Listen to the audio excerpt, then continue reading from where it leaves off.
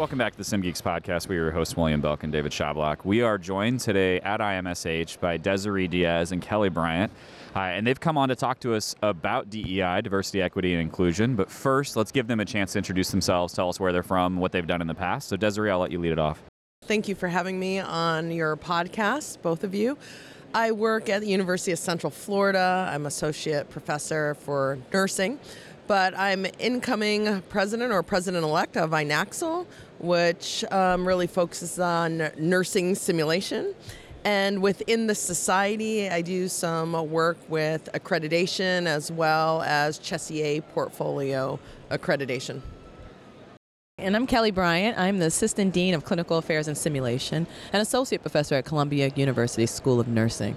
And some of my roles for SSH, I'm on their Diversity, Equity, Inclusion Committee. I am the past chair, because unfortunately it no longer exists, for the Communications and Media Committee. And for INAXL, I'm also on their Diversity, Equity, Include Committee called Include. And I'm on their Conference Planning Committee. I will say, we're on the show floor, IMSH 2023, and we have had some amazing guests here, and I love them all. When I saw both of you that were on our list, I got excited. I saw that there was a possibility we might have one person go there and one person. I'm like, I stalked you, and I said no. Yes, I did. Yes, he did. I gave the heavy hand. I was like, I need both of you. And the reason is, a couple years ago during COVID, you both did a presentation over Zoom that was impactful. It was riveting, and the way you did it was so good, the way you played off each other. Because this topic sometimes can be like, I don't know how this is going to be. It was such a joy. I have shared it out to so many colleagues, and it was great. I'm terribly excited that you were here, especially to talk about this topic, because it was lovely. Well, thank you. Thank you. That means a lot. Thank you. With that build-up. Diversity, equity, inclusion. We've been hearing a lot about this in the last couple of years. We should have been hearing about it a lot longer than that, right? Yes. So lead us off. What does this mean to you, and how do we get involved and make sure that going forward it is at the top of everybody's mind and we're focused on it? So I think the first place we have to start is actually talking about it. So Kellie and I have chuckled with some of our other colleagues in this area.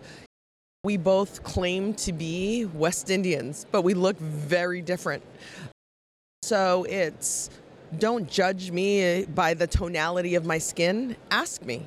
Ask me what flows beneath. Ask me, how does that culture relate to me? How does Desiree get impacted by that West Indian label? And then furthermore is asking the patients that you're around, because that really promotes patient safety. It promotes culturally congruent care, and ultimately it promotes that relationship with your provider.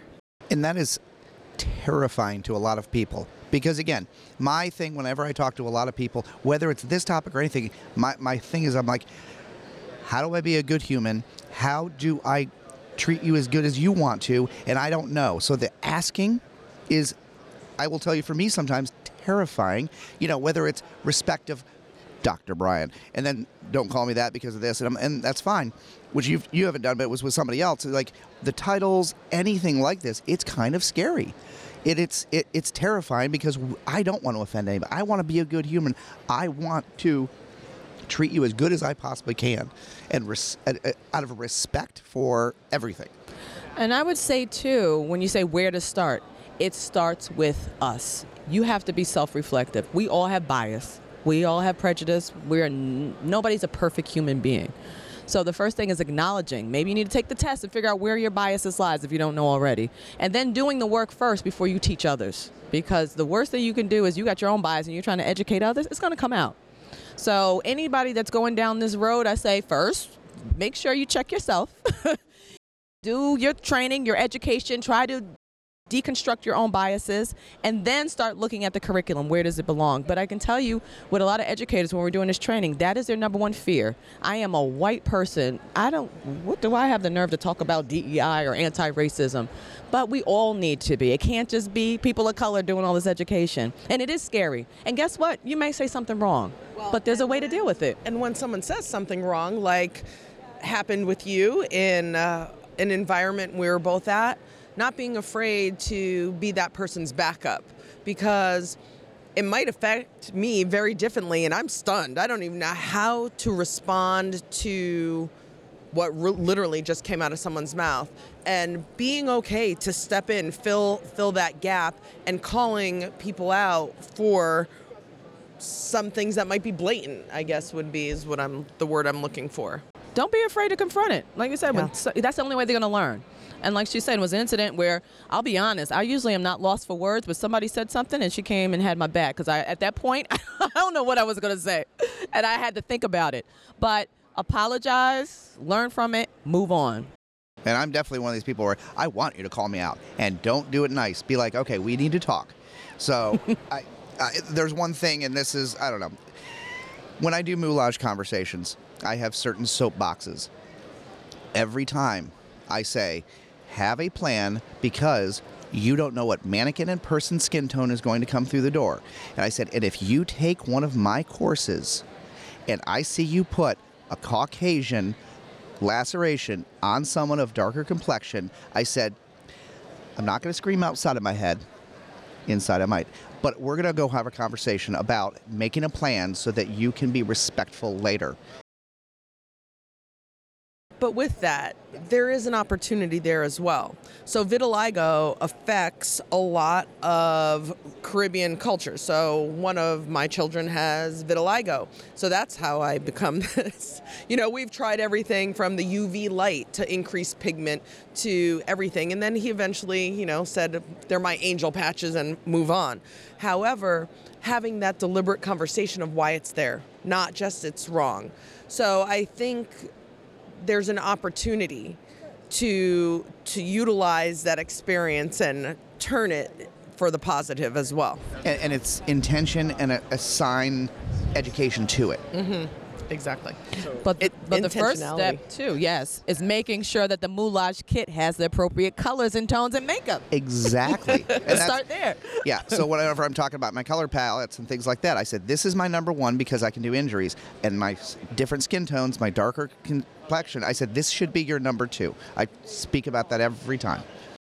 It's not just about moulage with, paints and colorings and makeups, but what are the props you're using? Are you using a silk scarf or a bonnet on that Black or Caribbean woman's hair? I mean, that is something that I always joke with our Chas A. So a lot of my family has different coarse texture than me, and we got a mannequin's wig to mimic that, and she had twists. So those are, how would you explain, your hair twisted and not necessarily a braid. So I was very proud of myself. Yeah, we got these twists. She looks better, and we had all of this.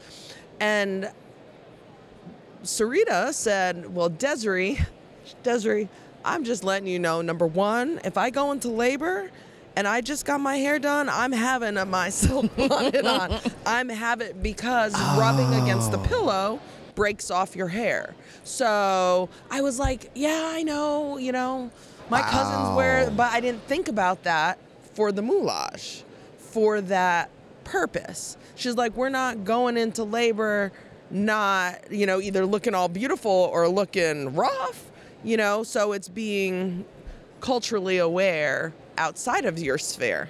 But only a Black person would know that. So that's why it's also important to have, I don't want to say content experts, but if you're doing a scenario like that, yes, you don't live in that culture. You don't live in that lived experience. So it's always good to refer to someone else that, so they can give you those tips and advice. So Kelly, you just brought up a very important story that happened to you very recently, right? And I won't ask you what happened, if you, but I do want to point out, it's January of 2023. Racism is very obviously still alive in this country, right? And probably in nation or worldwide as well. As much as we want to hide from it or act like it's not here, you guys still deal with that all the time, every day. That's not an experience that I can have. How much do the concept of, I'm just colorblind, or those kind of, how much does that play into it? Because I feel like that does more damage than good. Oh, it does. I know, because our facial expressions on that one. Yeah. It was so interesting because I had someone approach me and say, I don't see color.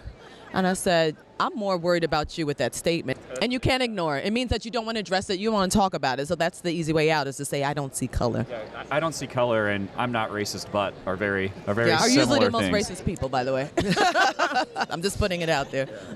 I think one of those things, just going off of what Kelly said, when you don't see color, you don't see me, but also understanding, don't judge me by the tonality of the color you do see.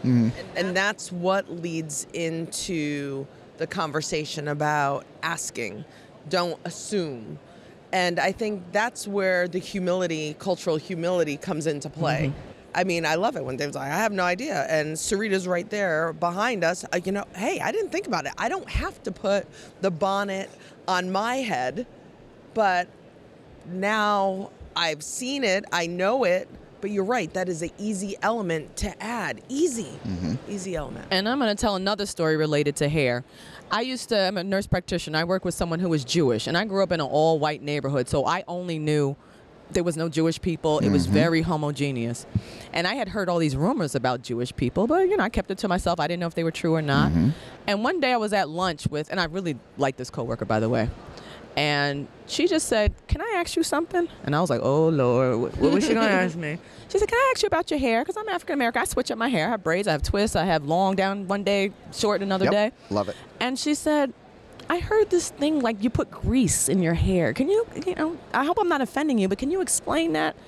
And I went and explained hair and what we mean by grease, because she really thought it was like kitchen oil grease. And I was like, no, this is what it really is. And we need to put that in our hair, whereas you want to stay away from it.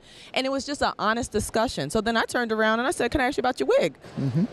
And, the rumors that I had heard, they weren't true.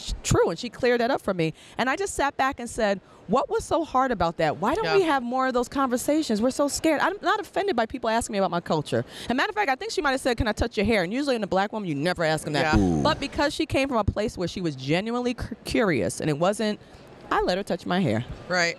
And I think I feel like we're on that Chris Rock show, right?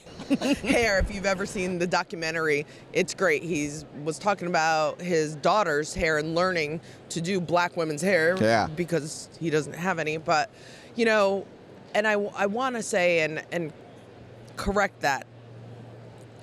I guess correct is the right word. So growing up in a West Indian home, there's a variety of tonalities, hair texture, but hair texture was huge in our house. Not my house, but my family. So when I would sleep over my cousin's house, they would put me in the middle so they could twist my hair because I had the good hair. You can't twirl coarse hair because it breaks off.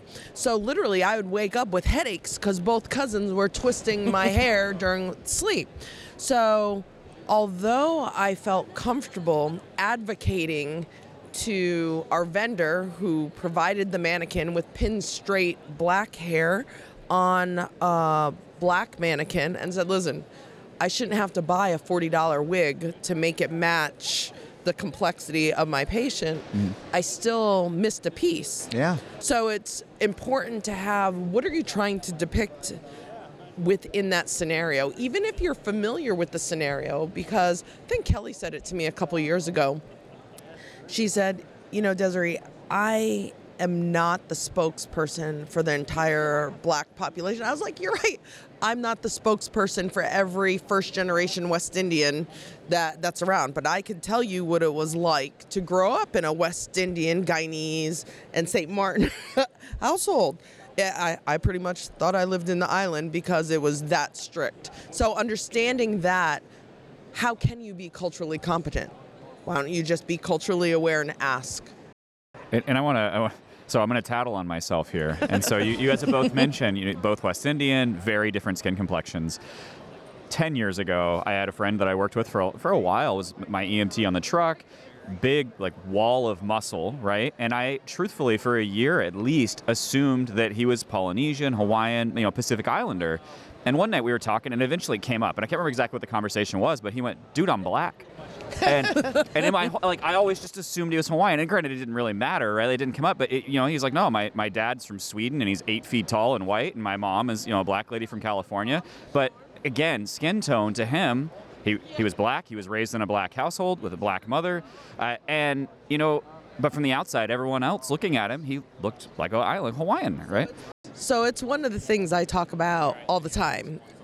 I check the black box. In a white and black America, I'm black. If you don't know Jim Crow laws, if you don't know what 30 acres meant, if you have a drop of black blood, you were black. I couldn't vote. I wouldn't have been able to buy land. So you can't have it both ways. Judge me on my tonality, but then hold me to a different standard. I don't pass because I don't want to. I am who I am. So that's not a conversation that happens. I'm so happy. It feels like in 2022, maybe the word brown came out. I was like, woohoo, there's another skin tone. But it hasn't transcended to the CDC box. I refuse to check other. I'm not an other. What do you mean? You've given me 5 choices: white, black, Pacific Islander or Asian, Indian, and I'm non-Hispanic. So you're either non-Hispanic white or non-Hispanic black. Like, how does that, when we think about the constructs we create, we're missing another? Again, you just keep saying things that are like lighting light bulbs off in my head right now. So, you guys both have something else in common, right? You're both people of color, but you're also both women in this industry. And so the diversity, equity, inclusion, you're checking 2 boxes at the same time. How does that impact your experience, even from other, men of color or from other women in the industry? It's hard because we are in a women-dominated industry. In the nursing field, in the nursing side. On the nursing side? In the nursing field, Absolutely. yes, in the nursing field. I will say I have seen that men in this field seem to progress through those positions much quicker and get to those, higher positions at C-suite much faster than us. That I have seen. And sometimes not, some people have more experience and have more, are better qualified. So that I have seen, I can speak on. The conversations are different. I haven't seen it as much, honestly, in the simulation world versus academic world. That is just very different there, And for anyone out there who's listening, not every minority needs to have to be your token on your committee. It is very frustrating. I get you want diversity, equity, inclusion, but I don't want to have 10 meetings because you need a minority on 10 searches. And then not getting the credit for it either. That's another problem. Doing all the work and you can't use that for your promotion, or even though it's taking up a lot of your time. Exactly. There's a lot to unpack there because there's a lot of good intentions. Hey, we want to be inclusive. We want to have, that's wonderful. But in that, are you having a culturally aware interview?